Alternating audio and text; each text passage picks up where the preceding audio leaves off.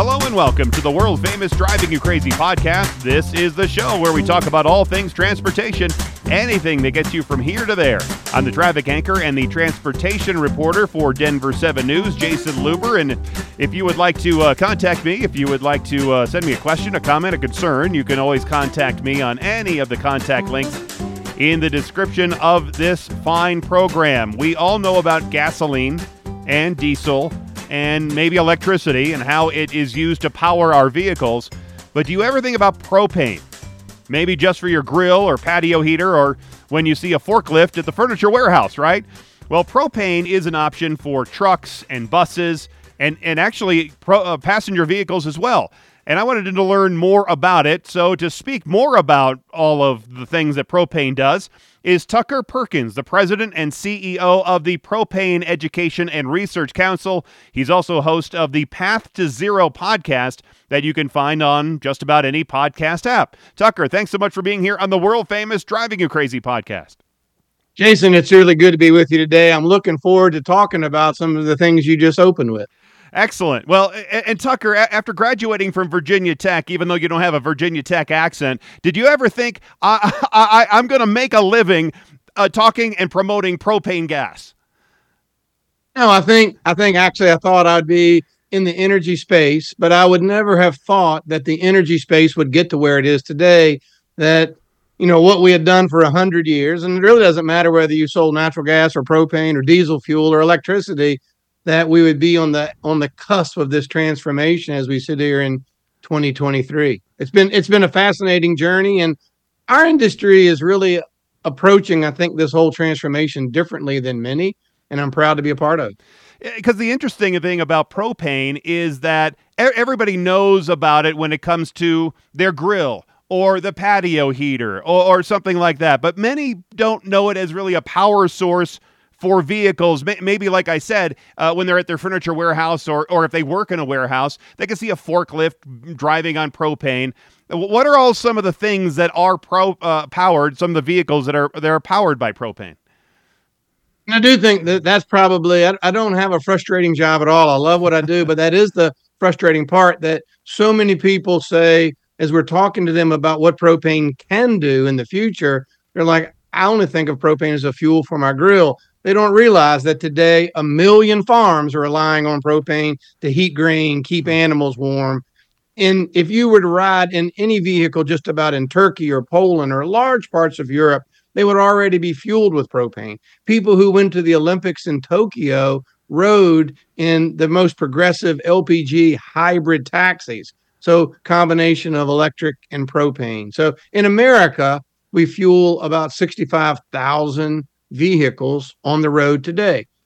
Not that many passenger cars, but if you ride in a taxi cab in Detroit or Las Vegas, highly likely that those vehicles are also powered by propane. But it's a unique fuel because most people are comfortable with it around their homes, and it's also one of the few burnable fuels that you will see used in indoor equipment.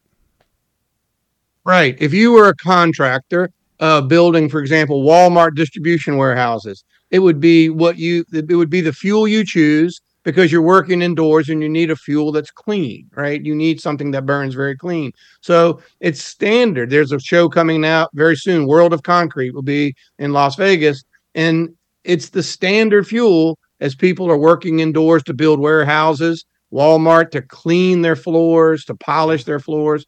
Very, very conventional use of it. And now we finally get to have the conversation about how can we use this fuel that we've known for years to power farms and grills and provide heat or hot water, but now how can it move us forward to have a cleaner climate?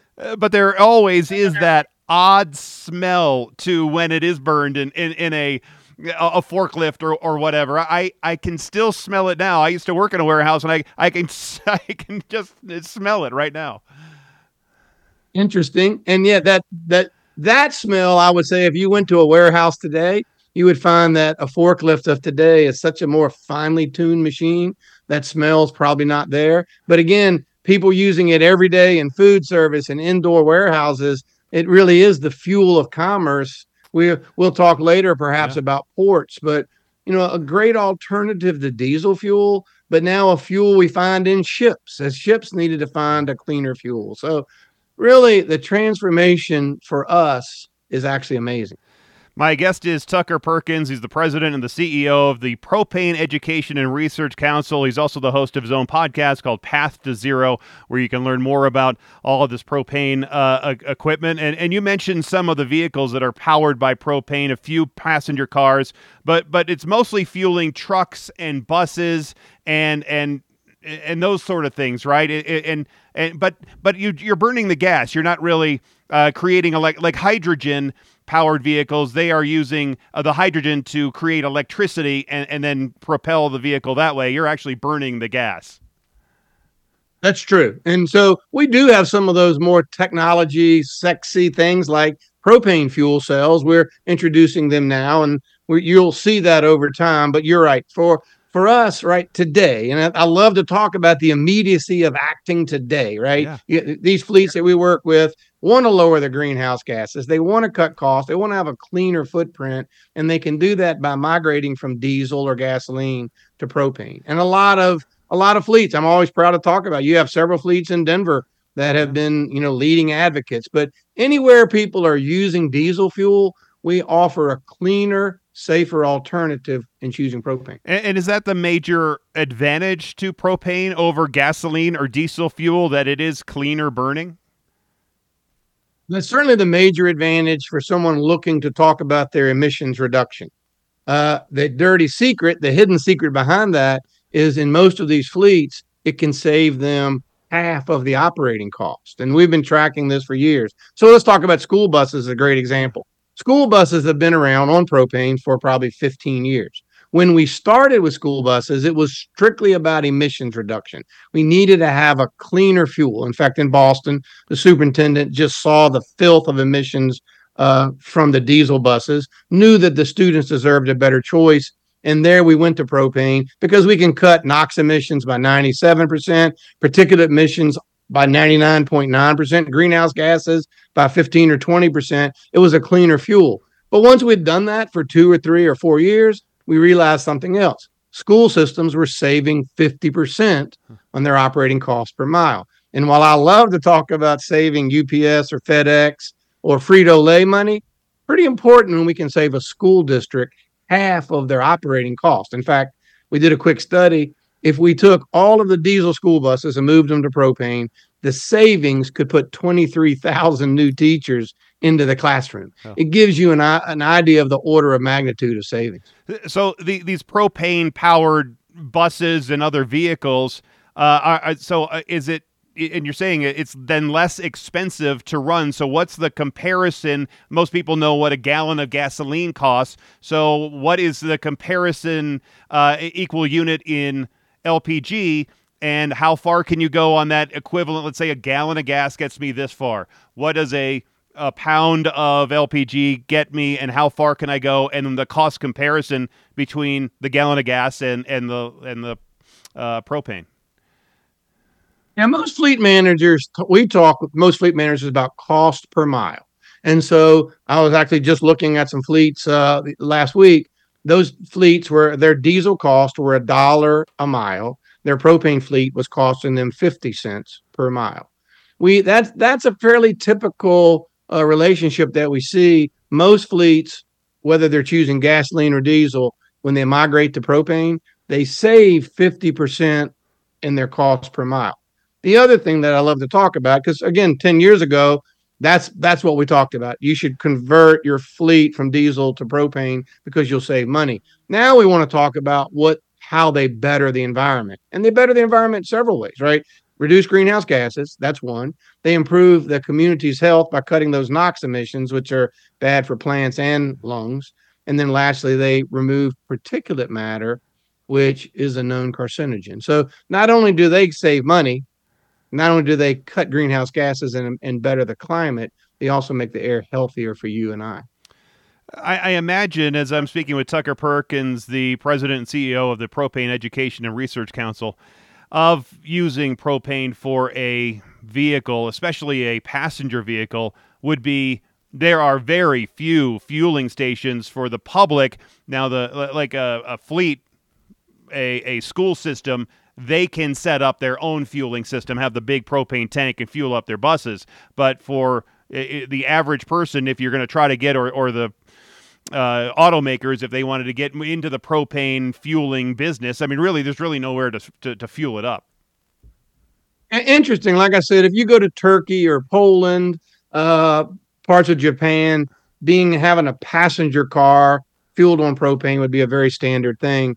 It's just not something. It was a time. In fact, Denver is still a place where I suspect you and I could spend a couple hours on the road, and I would point out to you quite a few propane powered pickup trucks or cars. But yet, it's not what we advocate for.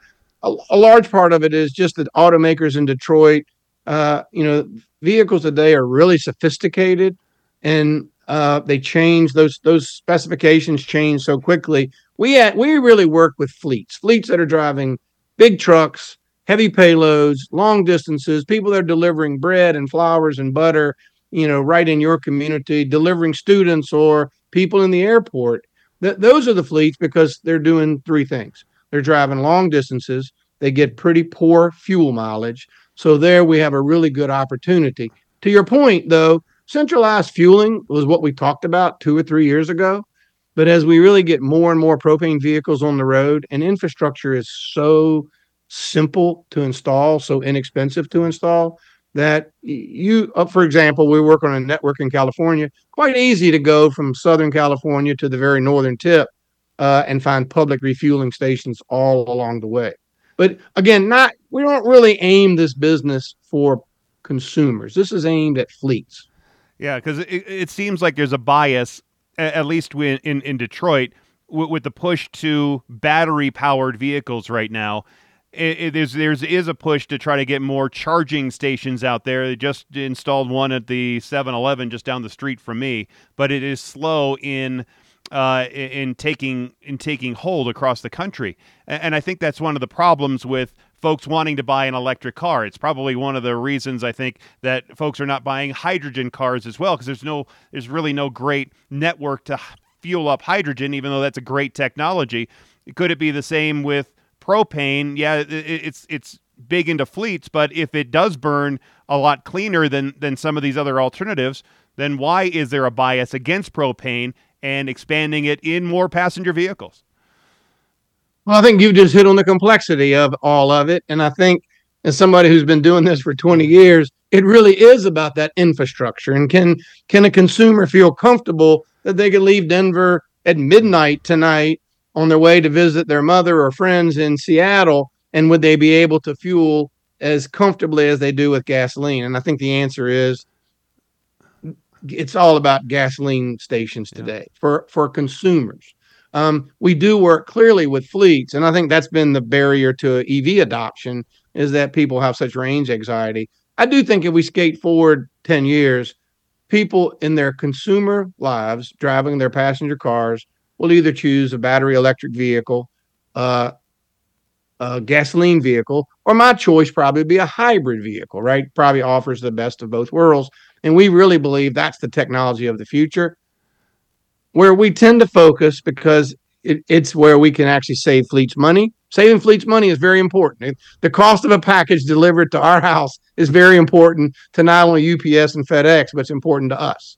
But giving them all of the range and power and payload capabilities that they need, that's where we tend to focus propane. And again, if we look forward 5 or 10 years, I think the two fuels that will be dominant in transportation will be propane or battery electric. Oh, interesting. Because I think there's been a large push for hydrogen to get that going, and it seems like you could do the same. Hydrogen is great for trucks and long distance. You don't worry about the range anxiety with the hydrogen. You are powered basically by electric, because the hydrogen is creating electricity for the electric motor in a truck especially. Since we're not going to get a Hyperloop anytime soon, it seems like those are going to be some of the better options. Yeah, and you talked about hydrogen. I think hydrogen has such beautiful advantages, and it's really been something that all of us have studied for years. I think hydrogen still is very expensive today, and I think even if you look forward 5 or 10 years, it will still be expensive, and it's really at high pressures. So to your point, the infrastructure will probably be the barrier to developing a true hydrogen network. Now, again, as I look out 20 or 30 years, I think all bets are off. And today's government is really active in pursuing hydrogen. I would tell you we're in the most exciting project I think I'm involved in, where we use propane as a carrier of hydrogen. And so you're beginning to see some deployments like that. I do agree hydrogen has these beautiful benefits, but again, as we were talking about, I would love to see people act today. Let's don't wait 2 decades till we have this hydrogen infrastructure fully deployed. We can cut greenhouse gases today by moving from diesel to propane. My guest is Tucker Perkins, President and CEO of the Propane Education and Research Council. He's also host of his podcast called The Path to Zero. You can find it on any podcast app. You mentioned that the bus fleet. I was just thinking as we were talking a moment ago about the buses, and we have one bus in our school system that runs on natural gas. What's the difference between, is there what the advantage, disadvantage between a natural gas bus and a propane bus? Would it be better for the school district to have had a propane bus instead of the natural gas? Well, actually, if you were just to measure what's coming from the tailpipe, both natural gas and propane deals about the same for the emissions. Emissions are so much cleaner than diesel. Why natural gas hasn't been very prevalent for vehicles is, again, natural gas is stored as a gas, very high pressure, relatively expensive to make all that happen, where propane gives you the same benefits at a much lower cost, a lower initial cost, a lower operating cost. And lastly, people don't realize it, propane doesn't contain any methane. So a lot of advantages of using propane even over natural gas. If you were to go today, a lot of fleets, I love to talk about UPS. Yeah. UPS has got, in fact, my fleet in Virginia, they do have some natural gas vehicles, but school transportation has been largely propane because of the ease of using it, the relatively low cost of the infrastructure. But I thought I read somewhere that propane is less stable than either natural gas or gasoline, and it doesn't sound like that's true. No, that's not true at all. In fact, I'd say propane is more stable. One of the interesting things we've done is actually propane is often used, as you would know, I think, in backup generation. So power generators at your house, but power generators in industry. And one of the troubles with diesel or gasoline is they will weather out. If you store a long time without using them, they're not really useful after a time. When Superstorm Sandy came through the Northeast, some of those generators used propane that was 20 and 30 years old. Propane is very stable, and that's one of the beauties of it, actually. Are these propane vehicles more or less expensive to maintain or find people to maintain them, or do you have to have specialty mechanics to be able to work on them, and I guess have these mechanics just working for a UPS or the school system that are maintaining these fleets? Well, certainly they need to be trained in how to work on propane. A few things different than working with gasoline or diesel. But again, people who aren't really seeing these businesses evolve, the diesel engine today is so complex, right? The emissions treatment systems for diesel or gasoline, it's really complex. Those complex systems don't exist on propane vehicles. We're able to get the same emissions, or in many cases, improved emissions, with a much simpler after treatment.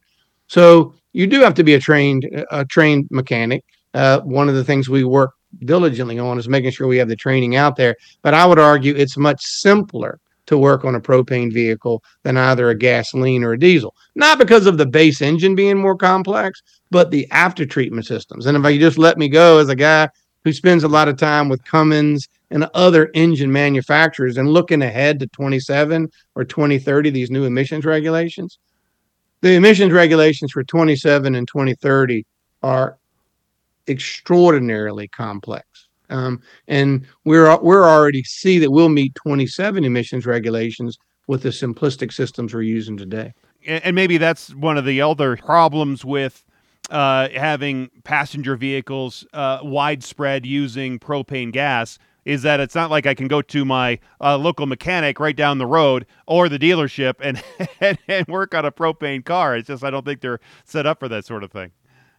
Well, we are trying to get to that point. I think because, again, technology has evolved. So with computers and data centers, we can pipe right in training centers for mechanics and they can see in real time what they need to do. We're really there now, Jason. I think, again, a mechanic who's capable of working on today's gasoline or today's diesel system with just enough training as to what's different, they can easily work. And by the way, the test equipment is the same. Equipment is one of the things we work with for a shop to be able to work on propane that's currently working on diesel or gasoline. They don't really need new equipment.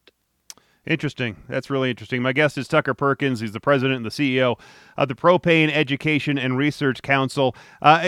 Can you run? We've seen a lot of cold weather across the country. It's obviously the middle of winter right now. I've seen it. My father used to have, when I was growing up, we had a diesel Cadillac, and he'd have to plug in the glow plug, and we've seen the plugs for the diesel to warm them up in the cold weather. Can you run a propane-powered vehicle in all weather? Are they practical here in Colorado where it can get cold and snowy, or in Arizona where it can get to be 110 plus in the summer? Well, the good news is this morning, we're running vehicles in both Arizona and Alaska. I would say propane loves cold weather, and I think, our performance. So there's nothing too cold for propane. We like that cold weather. If we had an Achilles heel, it's at 120 degrees in Phoenix in the dead of July on that black asphalt. But the good news is we run vehicles in Phoenix on the hottest day in the summer, and we're running them in Alaska on the coldest day you're going to deliver in 2023 and 24. And propane is a byproduct of natural gas processing, right? So with the push to reduce all fossil fuels, including natural gas, in years in the future, doesn't that mean it will be the end of propane, right? And all things that rely on it, like my patio heater? Well, this is the conversation I'm looking forward to having now, because to your first point, you're right. America makes more propane than anywhere else in the world by far. We're the Saudi Arabia of propane. And today we're sending that propane to almost every continent in the world.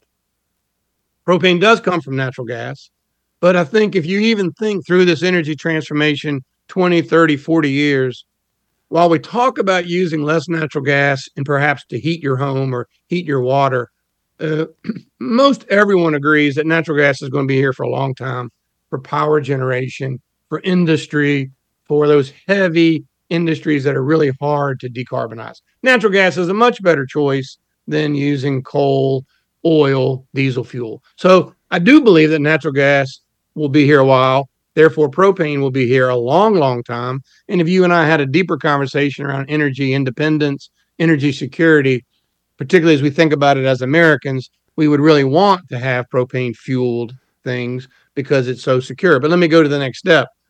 I was in a really nice meeting in California about 6 or 7 years ago, having somewhat the same conversation we've had now into the ports and making the pitch that we could reduce emissions by 30% from some of the equipment the ports were using, save them money along the way. And, the heads of the environmental groups in California said, but what's your path to zero? Hence the name of our podcast. Right. And I reiterated my point. We can do it today. We can cut your greenhouse gas emissions today. And they said, once again, a little bit more sternly, but what's your path to zero? We took that to heart. So today, we're making renewable propane, very low carbon, nearly zero carbon renewable propane, the way we make renewable diesel, or some places renewable aviation fuel, which we call sustainable aviation fuel. Fast forward now, we actually have expanded that. And again, today we're making renewable propane from plants and oils. Camelina plant, grown in some cases in the grasslands of Colorado, can be easily converted to renewable propane with a carbon intensity that's so low, it's cleaner than the electric grid in 49 of our 50 states. So to your original question, do we think that propane will go the way of the dodo bird sometime in the future? I would probably say yes, but I think that future is so far out, 2050, 2060, 2070. We have a lot of benefit we can do today, but I think that void will be filled by renewable propane, which is coming from waste streams of natural gas emissions, landfills, the grasslands of Colorado. As we think about plants crushed to oils, we are doing so many exciting projects. Some of them right there in Colorado with the Colorado State University, thinking about how the fuels of the future will look. Quite comfortable that zero carbon or negative carbon renewable propane will be around for a long, long time. Because you mentioned what struck me about your discussion there was that you said near zero. Your path to zero was getting to near zero, but near zero is not zero, and that's what a lot of folks in California want: total zero. And it seems like that you're trying to get there, but 2050 is only 25 years away. And so, I think their path to zero is more, they want it quicker than what technology and what industry can handle at this point. Without any question, California is pushing the envelope, to your point, to move things faster than industry wants to. Many cases than industry can actually do. But I don't want to gloss over your original statement. People can talk about near zero all they want, or zero, and we talk about an electric vehicle being a zero emissions vehicle. Quite clearly, it's zero emissions at the tailpipe. A vehicle is not zero emissions, and we know that now. Mm-hmm. It's emitting paint emissions and rubber emissions, and brake parts are flying off. There's no such thing as zero emissions, even at rest. But let's say it is. But they forget the other half of that equation: producing power, transporting power, using power to charge batteries, making batteries. And I think for all of us in the scientific field, if you would, it's quite frustrating to use that word zero emissions, because we are all, in fact, breathing the full equation. Yeah. We can ignore half of that equation, but it still sits in the valley of LA. So when I talk to you about near zero, we wish everyone was on the same mathematical scale. But to your point, we were quite clear 5 years ago, we weren't sure that we could get to a true zero. And most people would say zero is really hard to attain.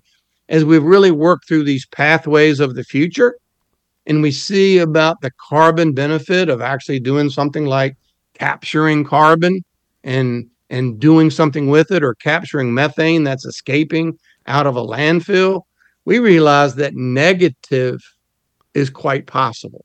And I think that's, for all of us, that's the holy grail: to take a waste product escaping into the air, convert it into a usable product called renewable propane. And in some of the pathways we're working on right now, the carbon intensity is quite negative. Are all those processes going to change the price? Because I can go right down now to my local hardware store, pick up a tank of propane for $20. Is the price going to change by changing the way that you're collecting the propane?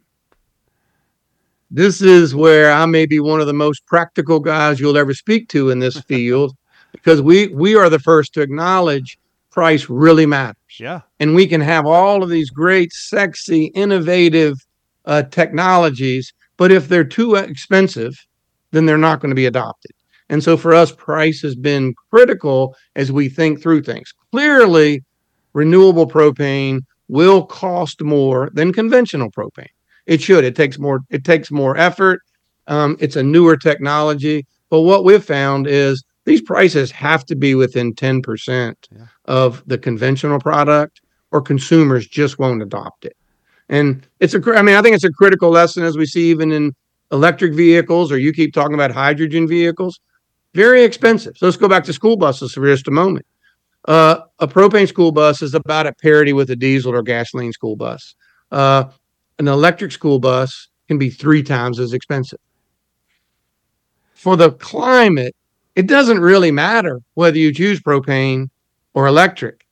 What really matters is that we get rid of diesel as fast as we can. And this is something we talk about all the time with fleet managers. The barrier then is the fact that you can, for 3 times the amount of money you choosing propane, you can move away from your diesel fleet. Classic example. And again, you don't talk about this very much. Price really matters. Yeah. Cost is important. Cost isn't only matters to UPS or your school systems or Hypro that's delivering the mail in and around Denver every day. Cost really matters to us as consumers who have to pay for those ultimate things. And so love your question and completely agree. And as we look at technologies, we think about, can we get them to scale and can we get them to cost? That's one of the beauties as we think about transportation.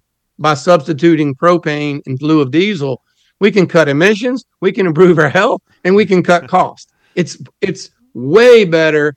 Do it today. Just stop thinking about it. Do it today. But as we think about renewable propane, we know we have quite a ways to get it at volume and get it at a cost that consumers really want to use.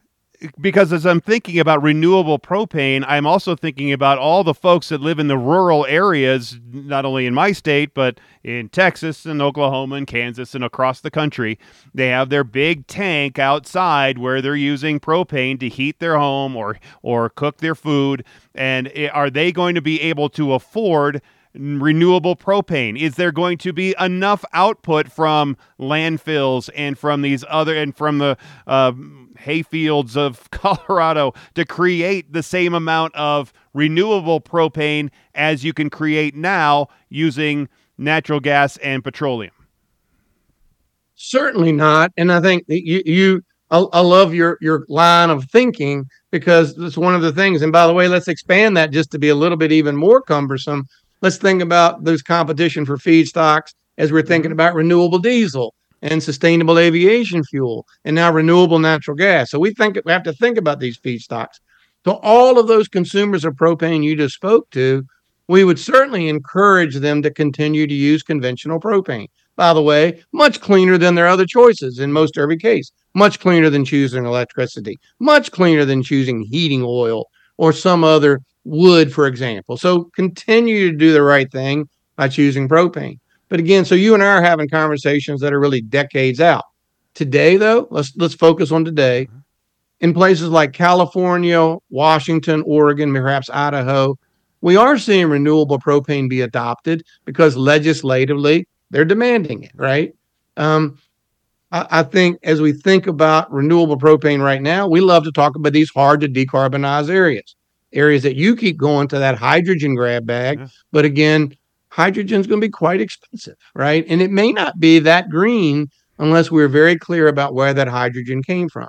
We can use renewable propane in lieu of diesel or even lieu of renewable diesel to make a significant benefit at a cost still cheaper than those consumers would have had to choose.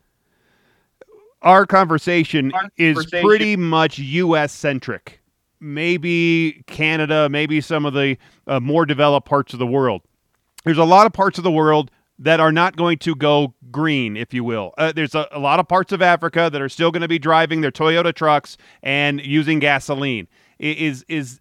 Are these conversions into the path to zero more just for the developed countries, or is this a worldwide push, and could it go worldwide? No, it will go. Could it go worldwide? It will go worldwide. And you are exactly right. The conversations we're having, as my primary focus is on residents in the United States, right? And again, how do we use propane in the United States to be the most efficient and wise for not only consumers, but for the climate, the planet? But I would love to be in charge of this transformation in some of these other countries. And Africa immediately comes to mind.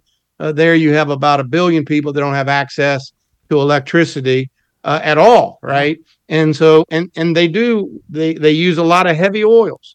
We can and are in fact working with them to have them stop cooking with coal, charcoal, wood, dung. People don't realize it, but about 4 million people die every year from indoor air pollution, and it comes from cooking their food on coal, oil, wood, dung. We're working actively with the United Nations, with countries in and around Africa to see that they begin cooking with a cleaner fuel, conventional propane. In fact, just a couple of weeks ago, I had an African leader say, I don't need you talking about renewable propane. We aspire to use conventional propane. That's our holy grail for now, because it would be so much cleaner. Clearly, there is an application to use propane to produce power, to run vehicles, and to replace diesel fuel. And we are beginning to see it in all parts of the world. It is something that I'm actually quite active in, only because I am active in technology development around the world. So because of that, we're active with the United Nations. United Nations talks about their sustainable development goals. We are active participants with them in as many as 7 of those, but mainly around clean cooking and clean power generation would be 2 large ones. So to get the propane to Africa, can you ship it? Can you manufacture it and put it on a boat and then send it over there, or do you have to have the manufacturing equipment and infrastructure to then refine it and then distribute it in parts of Africa that want it? Yeah, you and I probably should have had this conversation early on, because you were talking about the comparison propane to natural gas. Natural gas, you read a lot in the papers about liquefied natural gas, right? And how we get it in ships. One of the beauties of propane is easy to liquefy, easy to transport. And so let me say, as you and I are talking today, ships are loading in Houston and out of Canada, and they are headed to Japan. They are headed to Africa. They are headed to Asia, and they are headed to Europe. So propane, in fact, people never realize this, propane is the most widely shipped commodity through the Panama Canal right now. Propane is very often easily shipped. And then, so now, by the way, Africa has the ability, if we want to have a little bit more worldwide conversation, propane is found in other places. Africa is a place that has some propane.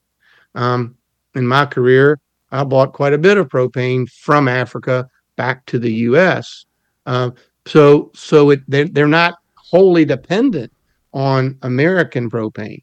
But today, I can assure you, ships are leaving Houston and other ports around this country headed for Africa, Asia, and South America for sure, and Europe. It's too bad you can't power those ships that are hauling the propane with propane. Well, let me just stop you. There we go. 5 years ago, I said that's a crazy idea.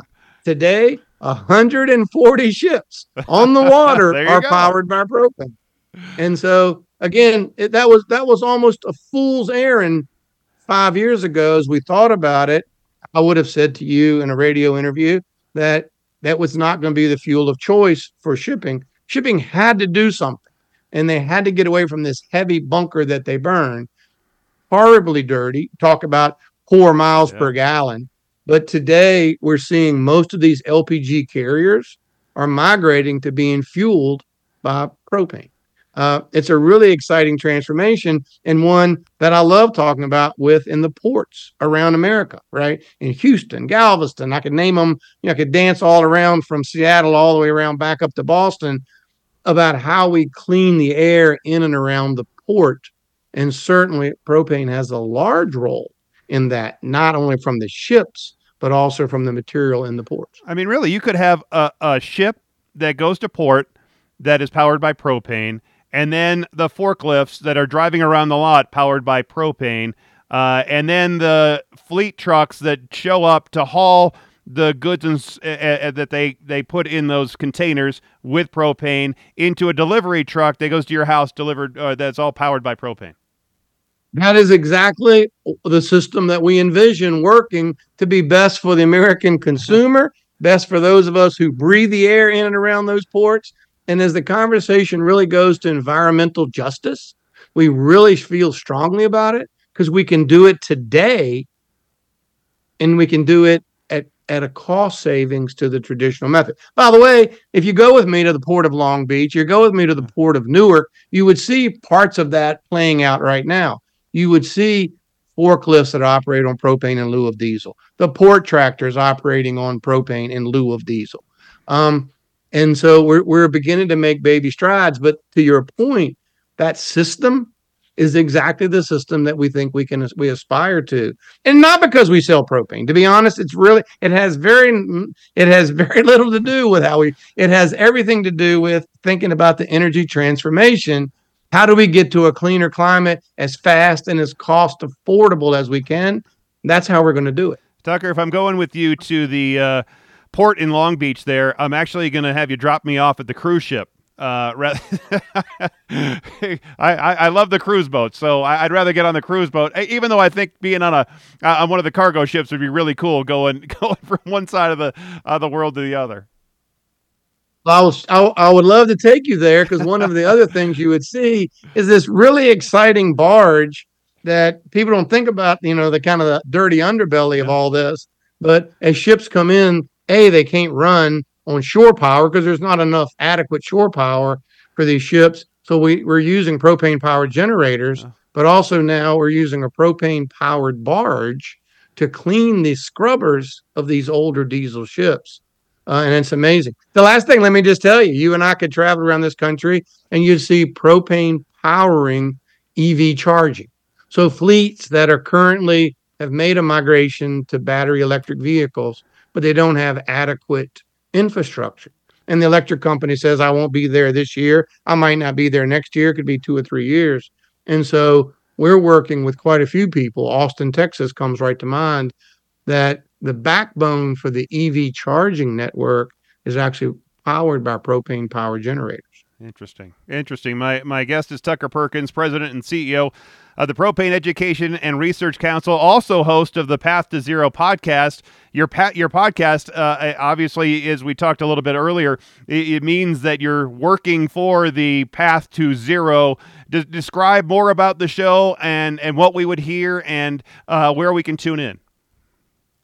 Yeah, we've been at it now for really over 3 years, and it's not about the benefits of propane. It almost has, in fact, some of our speakers, have a completely different view of using propane. It's really about the energy transformation. And so we'll talk with some of the best climate meteorologists about, really what does climate science say. I've had 2 or 3 guests, fascinating as we think about carbon storage and what's going on with the carbons in the ocean and how do clouds impact this science. And then a lot of it's around technology, right? I'm thinking as you're talking about people that we've talked about ships, what should power ships, and what does technology mean?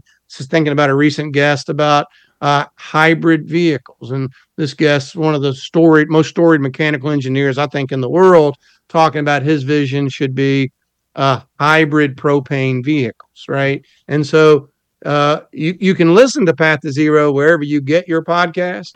We've just put something like episode 105 into the can there. But it's fascinating as we talk with experts in their field. 2 or 3 times we've talked about environmental justice with people that have just opened up our eyes and frankly help us as we really are thinking about what do we need to be doing to innovate, not for 2023. I feel very good about where we are for 2023.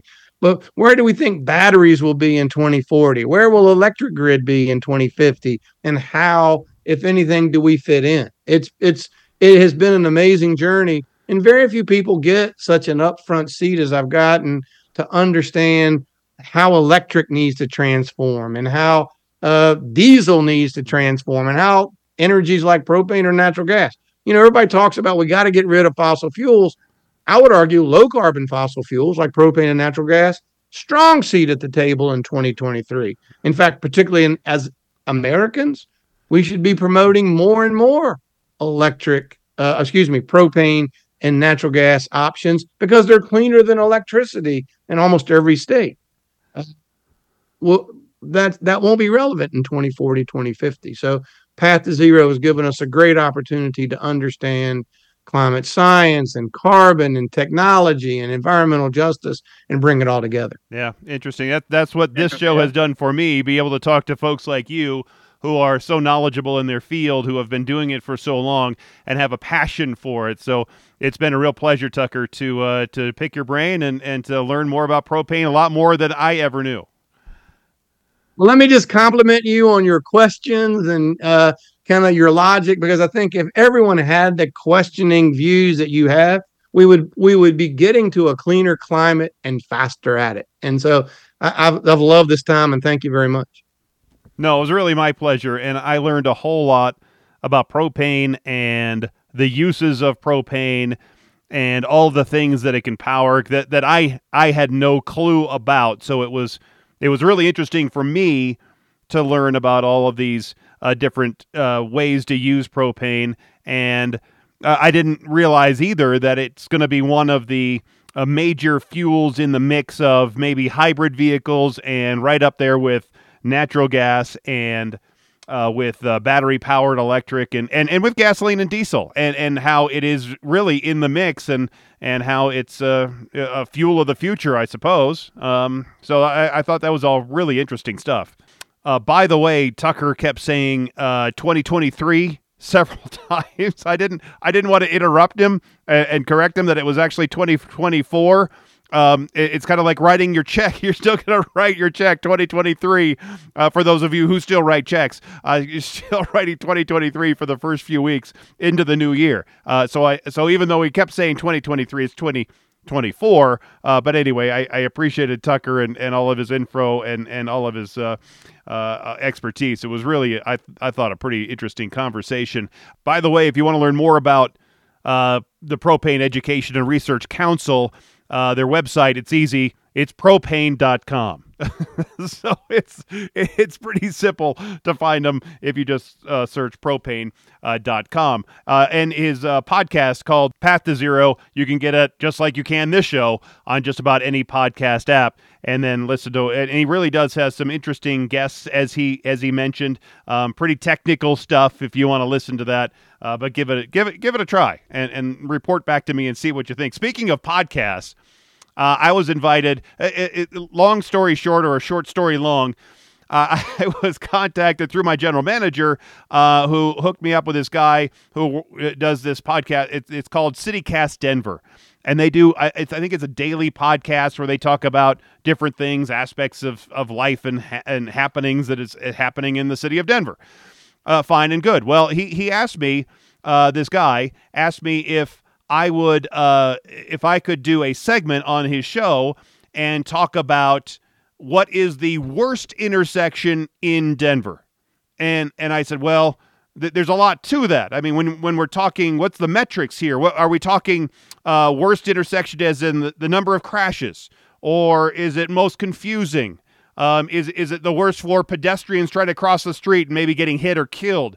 Is it the one that's the busiest? Is it, you know, what is your metric for worst intersection? And I think we were talking a little bit about, because some intersections, they might have a lot of crashes, but one might be more confusing. And I said, look, we could do the crash thing, but I would have to get to Denver police, and they release some of that information if you request it about which intersections have the most crashes. But I never take that at face value. I would have to go and look at actually the data and the research, and that is a monster in itself. Because I as a journalist, I just don't take what they give me and say, okay, sounds good. I would have to look at the data.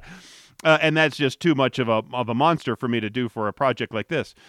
Really, even for me writing a news story, it's a monster project. So anyway, I told this guy, I said, why don't you, on one of your episodes, ask your listeners what they think is the worst intersection, and then they can come up with their own idea of what their worst intersection is, and then you can send those answers or those questions to me, and or their answers and the questions, I guess, to me, and then I can comment on them, and so that's what he did. So that happened, and then here at the beginning of the year, like on the second day of January, he sends me the list of the listener-generated bad or worst intersections, and there were, I don't know, 5 or 6. And so he said, hey, maybe we can talk about these in sometime in mid-January. I said, sure. and here is the reason why this one is bad, or here's the interesting part of this intersection, and this one is there's a solution to this problem that happens at this intersection, and so that's what I gave him a whole list of things from the list that he gave me, basically an answer of the questions that he gave me from the listeners, and I said, sure, just let me know when you would want to do something, and then crickets. It's been like 2 weeks, and I haven't heard anything. I don't think he's ghosting me, but anyway, there's that. So I might be on a CityCast Denver podcast talking about some different intersections around Metro Denver, but we'll see. If it doesn't work out there, then I'll do the list right here on this fine program. Yeah, but it's very Denver-centric, and I know I have a lot of listeners that are outside of Denver and outside of the state and across the country, so it would be very Denver-centric, so maybe I should do a disclaimer when I do that maybe in the next week or two, that, hey, this is going to be, if you're interested in these Denver intersections, then feel free to listen, but otherwise, just go ahead and skip a couple of seconds ahead. Anyway, there you go. Thanks again to Tucker for being here on the show, and thank you for listening and being a part of it as well. If you need to contact me, you sure can on any of the contact links in the description of this fine show. Thanks for being here. Thanks for listening. And until next time, I'm Jason Luber, the traffic guy. Be safe. And as always, happy motoring.